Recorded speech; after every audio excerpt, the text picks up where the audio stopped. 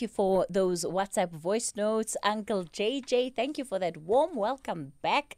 Certainly good to be back with you on the airwaves. So we're going to turn our attention then to 110 years of the ANC, and we'll be tracking its life today against that of other liberation movements. And, is it fair to compare it to those that have gone before it? And will it follow in the same line, in the same suit, in as far as demise is concerned? Joining us for this conversation today is Dr. Imraan Baccus, Senior Research Fellow at the Auwal Socio Economic Research Institute. Dr. Baccus, good morning to you and thanks for your time today. Thanks, Kathy. Thanks for having me. I always enjoy listening to your show. Thank you so much. Dr. Mcebisi Ndletyana is a political analyst at the University of Johannesburg. Dr. Ndletyana, good morning to you. Hi, morning, Kathy. Izak Khomo is an Africa specialist and contributor on Channel Africa. Good morning, Mr. Khomo. Morning to you and morning to the listeners and morning to my fellow participants. Thank you so much. So what we'll do is that we'll just share some opening thoughts, and I'm also going to invite our listeners to be part of this conversation. You can dial in on 011-714-2006. That's the number to dial to get in touch with us on the WhatsApp line, 0614-104-107, and on Twitter at SFM Radio, the hashtag there, SAFM Talking Point. Dr. Baccus, let me perhaps begin with you. It's almost impossible today to speak to an analyst. There seems to be some consensus around the fact that the ANC is nearing the end of its majority, that beyond 2030, we are well likely to see an ANC that is in the minority benches, even at a national government level.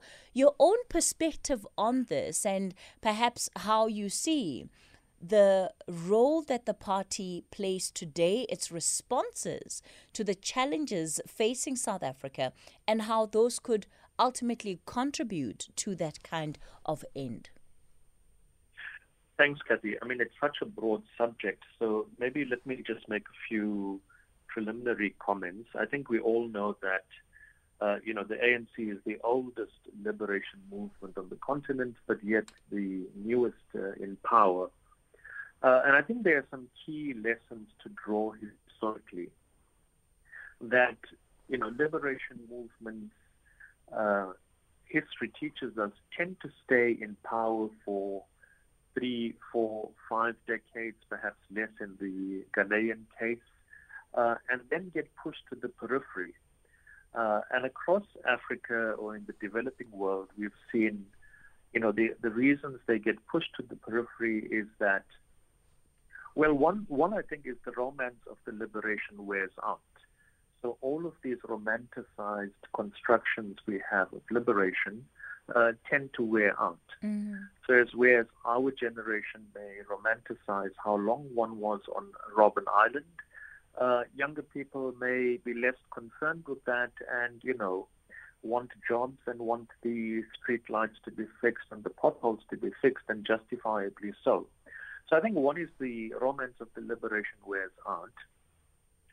2 is corruption and infighting set in because the state, in many ways, is the quickest facilitator of social mobility in developing contexts. So, yeah, the ANC is going the same route. 2024 is 30 years. And on the African continent, we've seen that, 3 decades, 4 decades into power, and liberation movements get pushed to the periphery. And I don't think we had anticipated, or at least I did, that the ANC would perhaps last longer in power. But I think all indications are that it is going the route of, other liberation movements that we've seen on the continent. Mm. Dr. Ndletyana, at times when you listen to part of what the ANC says on reflecting on its own role and contribution to democracy, what has been done in the last 27 years, one does get the impression that the party does feel that there is a bit of unfairness in how it is being judged, that the problems that it walked into in as far as the state of the country were much bigger than they had anticipated, and it has not been an easy task of fulfilling the promises that were made to South Africans.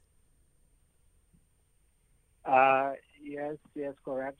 I think to a limited extent, they do have the right to express some unhappiness about the criticism. The legacy of apartheid was massive. Lack of housing, especially poor schools and all that. And a lot has been done. I mean, South Africa has been, I think, one of the leading countries in the developing world in terms of providing housing.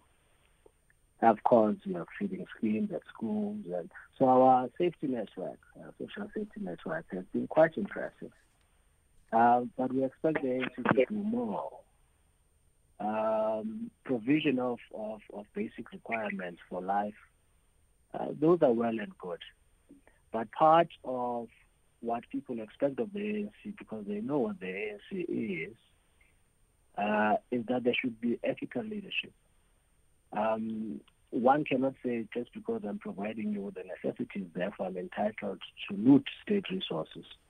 I mean, that's a twisted logic. The key issue, I think, for the ANC has been that moral leadership.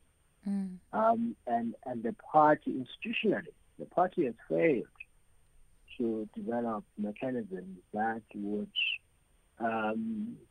limit opportunities for impropriety, and where it does happen, impose strict disciplinary actions. I mean, the ANC, it's only now that you have this integrity commission established just recently, and demands that you should step down as soon as you are charged. For the past more than 20 years, they've been toing and froing on this thing. And most people have been saying, well, why should I step down when Comrade A didn't step down? So the debate and the bar had been lowered quite low. There was no rejection per se of corruption. People would simply say, but why should I when someone has not been punished?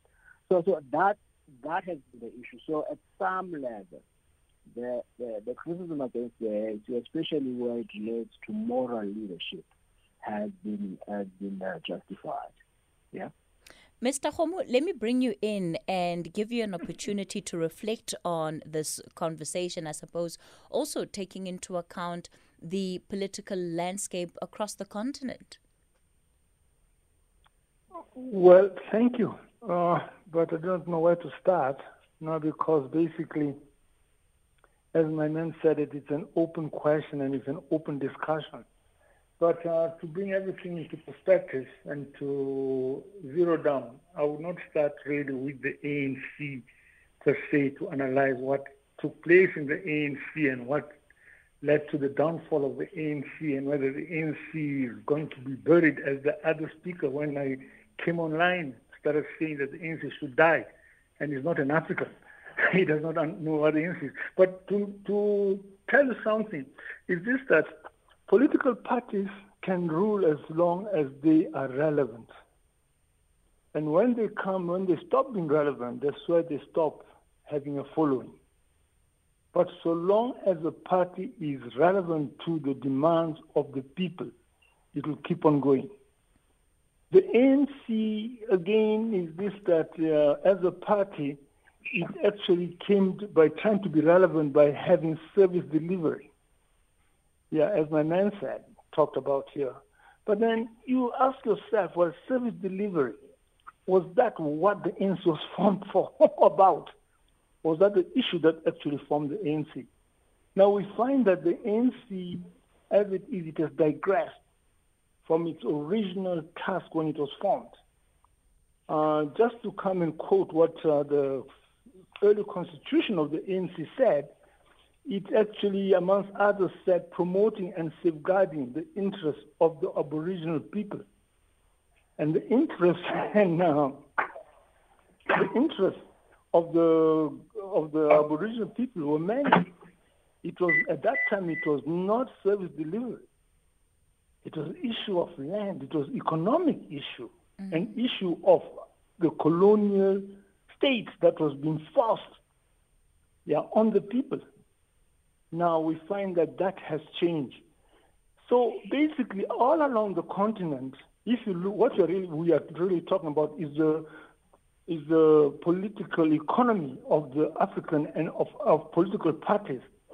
All along the economy, the political economy of parties and movements has changed, especially those which brought independence. After independence, they were very popular because they were developmental. And after that, things changed. We are living in an era of the neoliberal, which was actually forced on many developing countries through the structural adjustment and the neoliberal market-driven economies. That has produced problems in the parties, but also in the society, not only in Africa. It has produced problems in Latin America, in Southeast Asia. When you see these caravans of people moving from Central America up north, they say because of crime. No, it's a failure.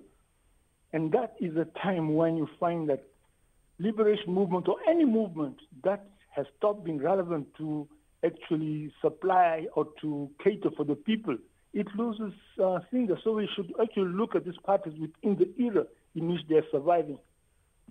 So, Mr. Khomo, are you saying that part of the difficulty when it comes to the survival of the ANC is not just about the organization and perhaps some of its own contributions to the failures in the country, but that the broader context of it is that it's been put in an environment which has made it difficult to succeed?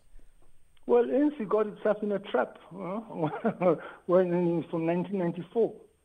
I mean to say that, it actually sort of drove us into so-called independence. But then the inherent issues which actually placed the natives in the situation that they not change, and they could not change. And that's the big problem. I mean to say they are hiding behind service delivery. But even that service delivery with the RDPs is nothing, and the social grants, that's nothing but the welfare state. And people long said that the welfare state, as far as the South African economy is concerned, is unsustainable. If big economies of Europe could not sustain the welfare state, what can this shrinking economy of South Africa do? The Thabo Mbeki were successful at that because they sold off SOEs, and viable SOEs for that matter. Like Telkom, like Vodacom. They took that money and then they took it to grants. But now there's almost nothing to sell. They've got to go and borrow. That thing was coming. It was a time bomb. People said so long ago. Dr. Baccus, I want to build on this issue of relevance and how an organization, again, that's 110 years old, and you made the point that it might be the oldest liberation movement, but it certainly has spent the shortest time in government. One would think it's too soon to think about the ANC becoming irrelevant, and yet that very much seems to be the case. Yeah, absolutely. Kathy, my line is not the best. I can hear fragments of what my colleagues are saying, but I can hear you, so I'll just keep going. No, that's fine. So maybe let me just take it back a bit, right? So when we talk about liberation movements on the continent, and if we place the ANC in the context of what's been happening across the continent, we know that historically, major figures of the liberation movement were generally men of the left, and they were all men. And committed to this idea of Pan-Africanism, anti-imperialism. And we've seen that from Nyerere to Kaunda to Samora Machel, all of whom stuck to their Pan-African and anti-imperial commitments. But while in office, there was a dramatic change from being leaders of the liberation movement to being leaders in government. And there was a sense of disappointment generally when liberation movements were in government. And liberation movements in government tend to degenerate into the kleptocracies that we've seen. And you know, the reality, and just to build on what my colleague was saying just prior to me being brought in, is that in the case of the ANC, we know that there was this massive drive towards democratization, and it was a pivotal moment for us in South Africa and across the continent. But we also know that this process of liberalization that became particularly rampant from 96 onwards, I think impacted on the ability of the ANC to deliver and by implication to remain relevant. So the difficulty the ANC found itself in is that, you know, there was this tide of democratization, but at the same time there was this massive tide of liberalization. And when these forces intersected, we saw particularly the disappointment from 96 to 2000, which was perhaps our, you know, greatest period of neoliberalism, where we lost, you know, over 1 million jobs, 2 million people being evicted, and 10 million plus people having lost their, you know, not had, been cut off from their water and or electricity. And I think that was the start of the disillusionment to the ANC. All right. And in large part, that disillusionment had to do with economic forces, you know, this period of liberalization. Of course, you know, the kind of advent of the type of corruption that we now see may have not manifested to the same extent at that point. Dr. Imraan Baccus, we're going to leave it there with you for this morning because I understand you also have to dash off. Dr. Mcebisi Ndletyana is still on the line, as well as Izak Khomo. Will continue this conversation after the latest 10:30 news headlines. Kathy Motlatlana on SAFM. We continue the conversation on the talking point. We're reflecting on 110 years of existence of the ANC and talking about what does the future hold for the oldest liberation movement on the continent. Dr. Mcebisi Ndletyana is with us, so is Izak Khomo, and we're going to continue exploring this conversation further. Of course, you're more than welcome to be part of the conversation. The number to dial 011 714 2006. On the WhatsApp line, you can send those messages and voice notes on 0614 104 107. On Twitter at SFM Radio, the hashtag SAFM Talking Point. So, Dr. Ndletyana, I mean, I think there's been a clear picture that has been painted around some of the external factors that have contributed perhaps to the difficulties that the ANC has faced as a party in government. But when we fast forward to this present moment, what do you think it will take for this trajectory that is being projected of the ANC to change? I mean, is there a scenario where the party does not continue to decline, where the party is able to turn itself around and does become stronger? And what would need to happen in order for that to take place? Well, a couple of things will have to be done, Kathy. I think it has to do with culture of leadership, the caliber of people that they have in leadership, especially at municipal level. For instance, one of the problems has been that you have municipal leaders who do not think that municipalities, or do not look at municipalities as spaces for economic activity. They think their role is merely to collect rubbish and the basic service delivery things. However, when it comes to economic matters, for instance, where you have a potential business person applying for a rezoning license, for instance, that hardly happens. You have neglect of power stations, the basic things that they need to do to maintain the power stations and all that. So what has happened in the small towns especially, I mean, you look at Granstaff, the ANC there has literally run down that place. Recently, you had a lot of reports of companies relocating from the small rural towns to looking for other potential hosts who are, better run. And so the small towns are losing even more of the little that they have. They are losing that because if your municipal leaders don't have a broader sense of what their role is, and they look at the state pretty much as an instrument to provide for their livelihood, not as an instrument to develop society. And added to that, which is a much bigger problem, is the ingrained sense of entitlement to the resources of the state.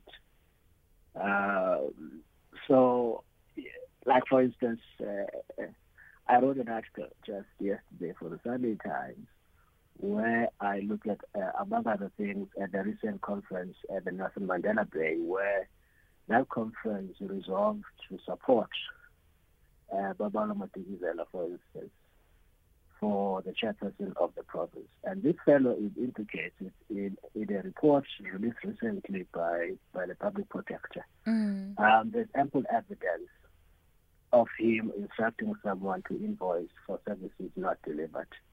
And this money was simply shared amongst comrades and spouses. He bought a Bentley and went shopping at the Fenton Mall and all that.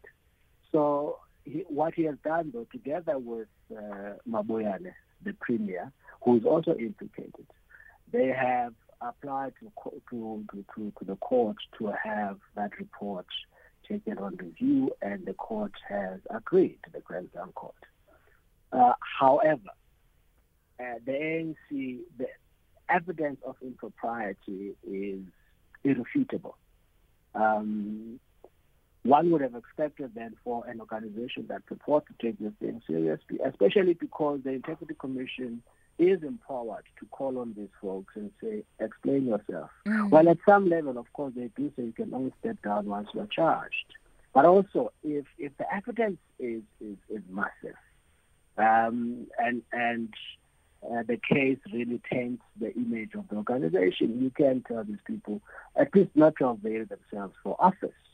But the problem, though, is much bigger than that, because here at the Nelson Mandela Conference, these are delegates who passed this resolution, never even discuss what is required of leadership given the challenges that they are facing now. So they don't discuss anything about leadership. They don't look at the context. They simply say, no, let's vote for this fellow. And the main reason I think they are voting for him is because he's a money man. He's a business person. He's gotten into this practice of giving patronage, giving people bags.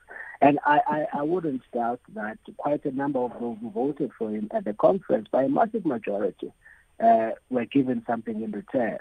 So this is the ANC, Kathy, in a province like the Eastern Cape, with a long tradition of ANC politics that claims to be highly politicized and educated about ANC politics. It is the same province that turns around to do this at a time when its own national leadership and themselves have committed to renewal. So that right there tells you that this ingrained culture, that we don't care for principles, we don't care for moral leadership. All we are looking for is to have our own person in there who will then provide resources for us. Whether or not his principle is guided by any brilliant ideas, that is immaterial. So that is the challenge that you have, pretty much. So you then need to, for me, really, renewal will not come from inside. It will come from outside. It will come from further loss of support. It will come from state institutions acting against corruption.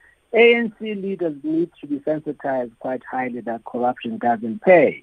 Because what you have when you elect corrupt leaders is you are breeding an army against the state to fight corruption. Because these people will steal money. They will resist attempts from the state to hold them accountable. So corruption is breeding ground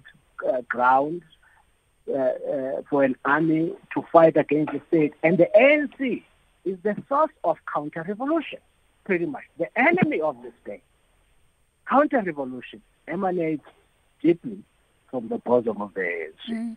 And I think that acknowledgement, if you listen to part of what was said, this past weekend at the January 8th statement, there seems to be an acknowledgement going as far as that, Dr. Ndletyana.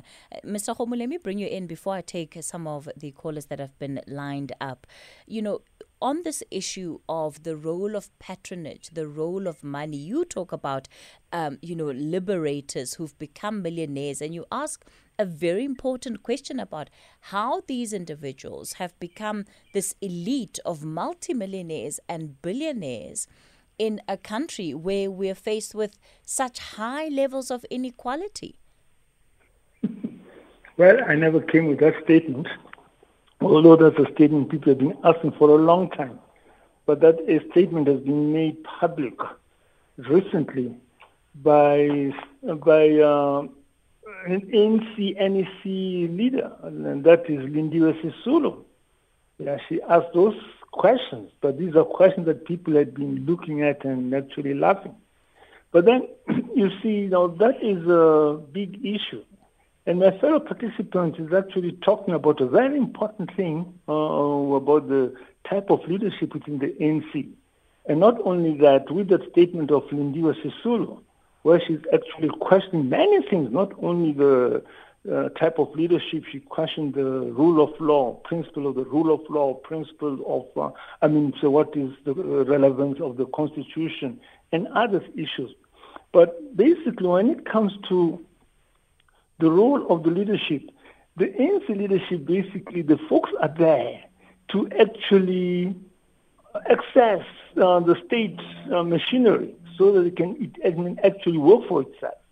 That's what the ANC, basically, not the ANC itself, but the leadership of the ANC has degenerated into. Now, for the renewal of the ANC, to say things like those have got to be changed, whereby the ANC leadership and the ANC itself has got to refocus. And basically, the ANC leadership has fallen into that trap because basically the ANC, with its policies and also its ideologies, are far removed from the real problems of the people. Mm-hmm. Yeah, to say that this was well explained by a gentleman called Maccard. Yeah, he's a social-political scientist. Maccard wrote a very good paper on the effect of globalization and liberalization has done on African countries, yeah, and also other countries. Basically, they've produced what we call these millionaires, yeah. Now, these guys are just like the millionaires who were produced in the former Soviet East, whereby they've taken over state properties, and due to their situation in the political ladder, yeah. So basically, that is not only a South African or an ANC thing; it's an international thing there, which went with globalization. People privatized state issues to themselves. Even this thing of the BEE, basically, it has got that element in it. People do not know that. When you privatize a thing like Vodacom within Telkom, a thing which was actually holding Telkom up, buoyant. Yeah?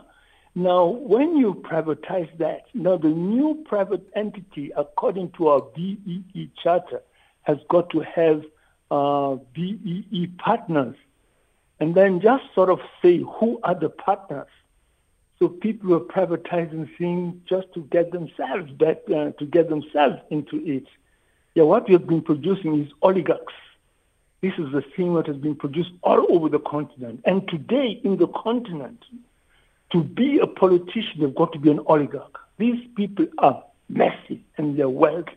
And they got their wealth in a very short space of time. Benin, the man in Benin almost owns the port and all the transport system in the country. These guys are very wealthy. Yeah, you go anywhere, go to the Congo DRC. Those guys are billionaires. Yeah, and they're fighting to hang on to those things. In Uganda, the families of Obote, the darling of the West, Those are big business people. Rwanda. So it's all over. So now we've actually got to go and not only look at one dimension, that what's happening to the ANC or its corruption, but as I initially said, you've got to look at the era in which we live in. And another thing, we are making a mistake when we at times we look at a system which is affected by a multitude of dimensions and try to reduce the faults or the weaknesses just to one dimension. Yeah, now that is a fallacy. Another big dimension is this, that the policies which have come up, are they really relevant to the reality of the people? I mean to say that ANC, when they produced the government, when they produced their National Development Plan, one of the things they said was this, that all South African demographies are changing, or South Africans are becoming much more urbanized. But what they don't tell people is South Africa is becoming urbanized because there are people who are running away from rural poverty. But when they get to the urban side, they go to urban for unemployment and poverty and squalor. Yeah? And the government will never be able to solve that by actually growing the economy. Right. It cannot grow fast enough. So now these are other issues which the ANC is faced with. These are policy issues of the ANC itself, which have got to talk to the people, which are not coming. Mr. Khomo, we're going to pause it there. I've got a couple of callers lined up and plenty of interactions coming through on the WhatsApp line. Let me kick it off with Lisiba. You're calling us from Khobokwane. Lisiba, good morning to you. Yes, good morning, Sis Katie, and good morning to Professor Ndletyana and Professor Khomo. You see, Katie, I completely disagree with your guest there, the analyst, what they are saying about the ANC. It's almost 2 decades now. After each and every election, you'll find the analysts in their boardroom discussing about the demise of the African National Congress, but it will never come to that. For the fact that we've got a couple of parties who are completely different policies agreeing to push the ANC out, it's not meaning that the ANC is down. You will see, towards the end of this year, most of the coalition government that we are so proud of it will collapse.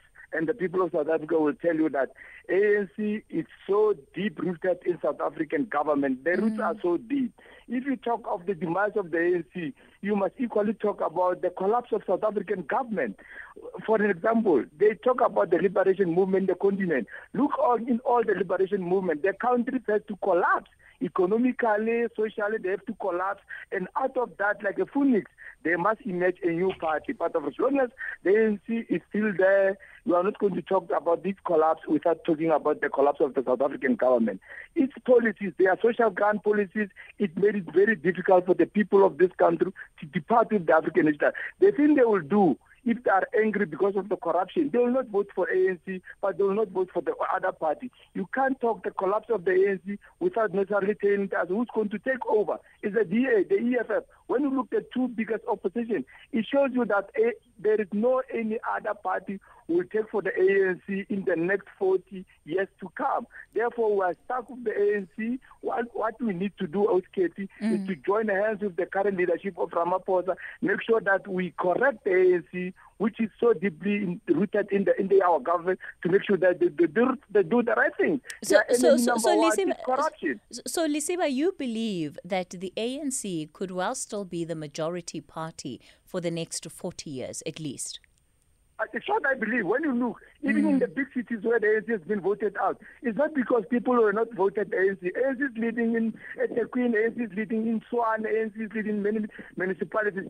There is a coalition of opposition parties who are completely in disagreement. When you come to the land, when you come to transformation, those parties like the DA, it's a complete racist organization. It will take one incident of racism for DA to collapse. Therefore, I'm saying for the next 40 years, the ANC is going to be in charge of this country, and we must join hands with Ramaphosa to correct the African National Congress in order. It's a corruption. The only problem is corruption. Let's just join hands and work with the president. This is a Zondo Commission. It's very clear. Let's support the government to implement the resolutions and the fighting and the findings of the commission. Lisiba, let's leave it there for this morning. Let me go to Bule in Matlosana. Bule, good morning. Yes, Effie, how are you? Happy New Year. Thank you, Pule. Go for it. Yes, I can agree with Mcebisi more, Effie. Mm. If there's a rat in the house, you don't burn the entire house. You search for the rat and remove it. The problem within the ANC is corruption. And we know those that are individual corrupt persons. They must be removed.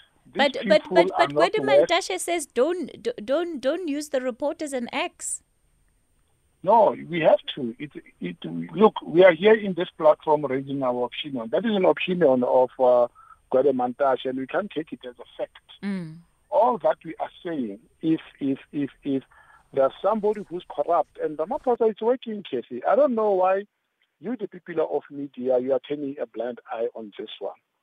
The Zondo Commission has spent close to $1 billion. The recovery of the money because of that Zondo Commission is more than $1 billion.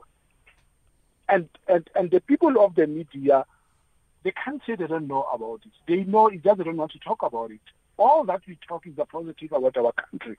It also happened during 2010. People said we won't be ready. Some Blatter said we are the first country to deliver the infrastructure and the stadium before time.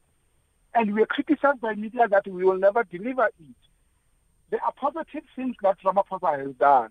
The SARS has collected trillions on the past budget. But nobody is talking about it for the first time. Nobody is talking about it. SIU managed to collect 4 billion that they've collected and they're frozen. Something like 4 billion. You don't talk about it. About this government is doing, the government of Ramaphosa. And it's because you don't want to know.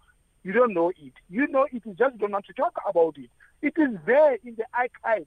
It is there before you can go and Google and research it. We are stuck with the ANC. There's no party that can remove ANC from power. Like Lishiba said, people didn't vote ANC against the other party. They decided not to go to vote. It means I'm stuck with Katie or nothing. Okay. It's Katie or nothing. Okay. So now people didn't vote for that. Now we are saying, let us correct the ANC and let us correct this government. Let us take corrupt people. And we know them. Lastly, Katie, before you go for a second, the behavior conduct of Ismail must be called to order. There can't be a national event and we organize a football club to go and play somewhere. Ismail is a counter-revolutionary of the ANC. He must be fired from the ANC. He must be expelled from the ANC, like we did with Juju, refusing to listen to the ANC when he was called to order and advised. And ANC kicked him out like Malema. They must do the same to Ismail. All right, Pule, let's leave it there. Pule out in Matlosana.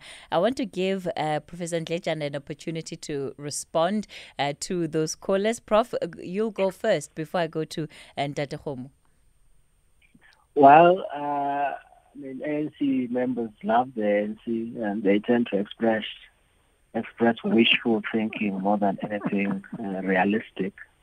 The ANC, for instance, in 2004 got 69%, and in 2014 it had dropped down to 57%, I think it was. So within a space of 2 elections, 10 years, it dropped by 10 percentage points. So, and now in the recent election, it dropped below 50%. So it's unlikely to stay in charge for the next 4 years if you follow that factual information.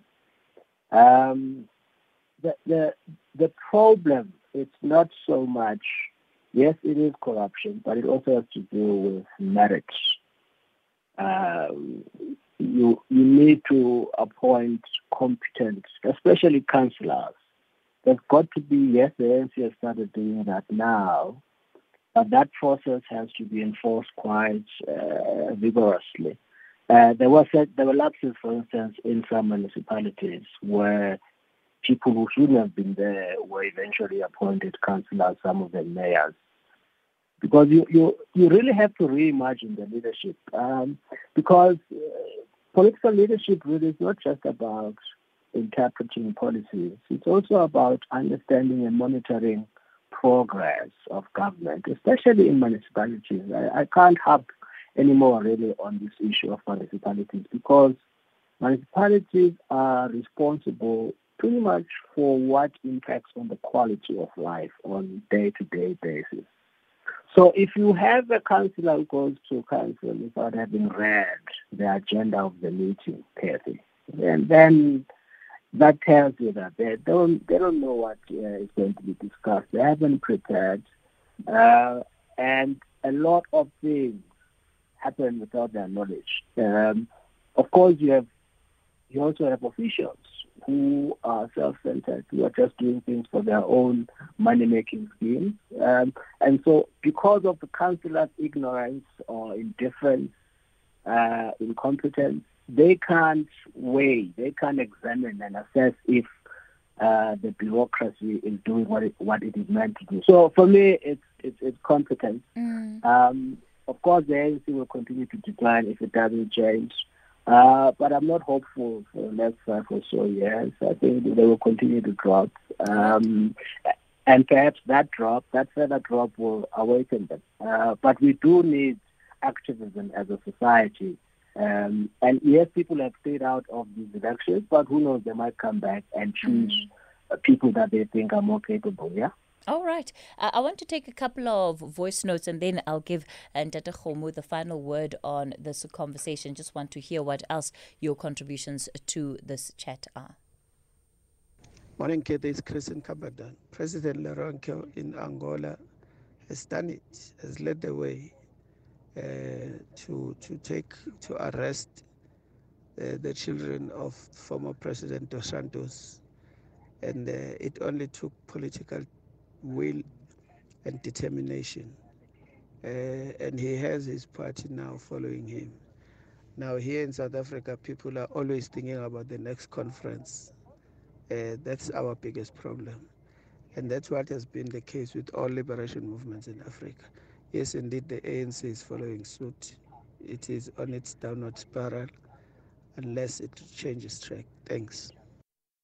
Good morning to you, Princess Kathy. Good morning to all the listeners. Good morning to your guest. I just want to quote the Bishop, the Archdesmond Tutu, may his soul rest in peace. He said that when the colonialists came here, they took our land and gave us the Bible. Now, what deal was done in our democratic dispensation, 1994? What happened at CODESA? What was the deal that the ANC finds itself in this position and we as a nation find ourselves in this position? What was that deal? Thank you, Chapter 2. All right, and Izak Khomo, let me give you the final word on this conversation and perhaps very briefly reflect on our contributions by the listeners.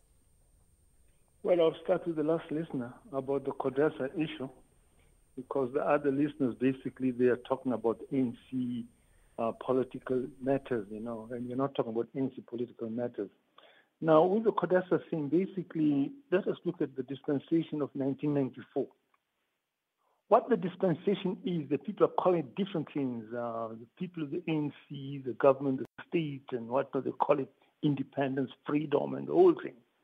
Yeah, but basically, the 1994 dispensation, it was nothing but just civil liberties. The blacks got civil liberties and civil rights, and nothing more than that. People had the long walk to freedom. They could walk, had the freedom to walk, the so-called long walk to freedom. They could walk any part of the city at any time. They could associate with anybody of any color and associate in different forms. Marriage, in whatever it is, affectionately or whatever it is, live wherever it is, and with the citizen rights, you got the vote. But unfortunately, the colonial state, they call it now amongst the ANC capital colonialism. Yeah, some say the settler colonial state is intact. And that state has actually been architect on the really putting down of the blacks. It has not changed. Now, that is a very big thing. I mean, people don't realize it. We are talking about corruption. Okay, corruption is actually one of the many things which are there. But basically, the policies of the ANC, of the country, not in the ANC, they have not changed. They've got to change. Lindiwe Sisulu talked about that. Mr. Khomo, I'm going to... And without changing that, the things are going to go down and down and down because basically people are getting they're becoming just sort of poorer and poorer as time goes on. All right. I'm going to just interject there a little bit. It's just gone 11 o'clock. I want to take news and I'll give you a chance to complete your thoughts after this. So Luyanda Maume standing by with the latest news update. We'll go a little bit over on the other side of news with this conversation. The Talking Point with Kathy Mohlahlana. Weekdays, 9 a.m. till midday. It's 7 after 11 o'clock. Welcome to the third and final hour of the Talking Point for today. So we're going to be wrapping up our conversation that we've had over the last hour, really looking at, the course of the ANC, comparing it with other liberation movements on the country. What have been some of the challenges that have led the party to being in the state that it's in? And most importantly, what kind of future, can we expect for the ANC? So we've taken your calls, also had some contributions on the WhatsApp line. Izak Khomo is an Africa specialist and contributor on Channel Africa, and he, of course, is going to be sharing his concluding remarks. Mr. Khomo, sorry I had to cut you off there towards 11 o'clock, but yes, a chance for you to share just some of your concluding remarks, especially in terms of some of the engagements from our listeners. Okay.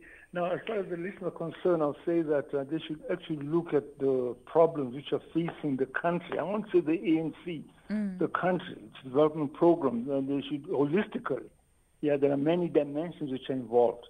Yeah, but if you look at the ANC, people are arguing about the quality of leadership. That won't solve anything because the policies are wrong. Now, just to give a very good example. Now, what South Africa needs is basically that we need to stabilize our rural black population. And you can only stabilize it from moving to the cities by actually having an agrarian reform, not a land reform.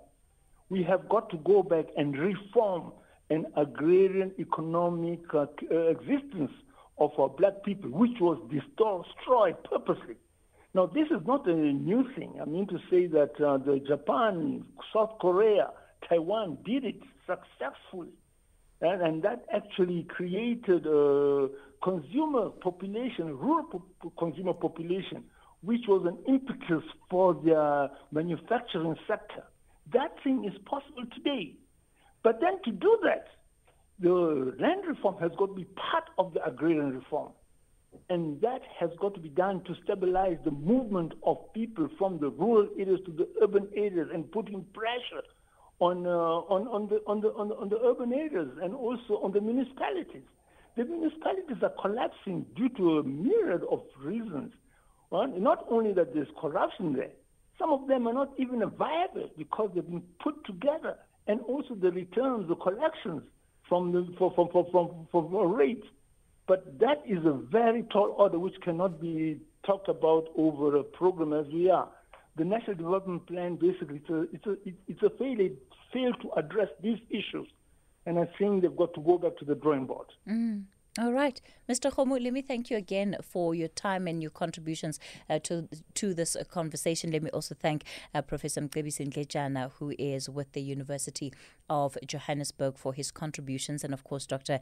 Imraan Baccus, a Senior Research Fellow at the Auwal Socio Economic Research Institute. Lots of your voice notes on the subject. I want to play a couple of them before we change gear and move into the conversation that we've lined up for the 11 o'clock hour.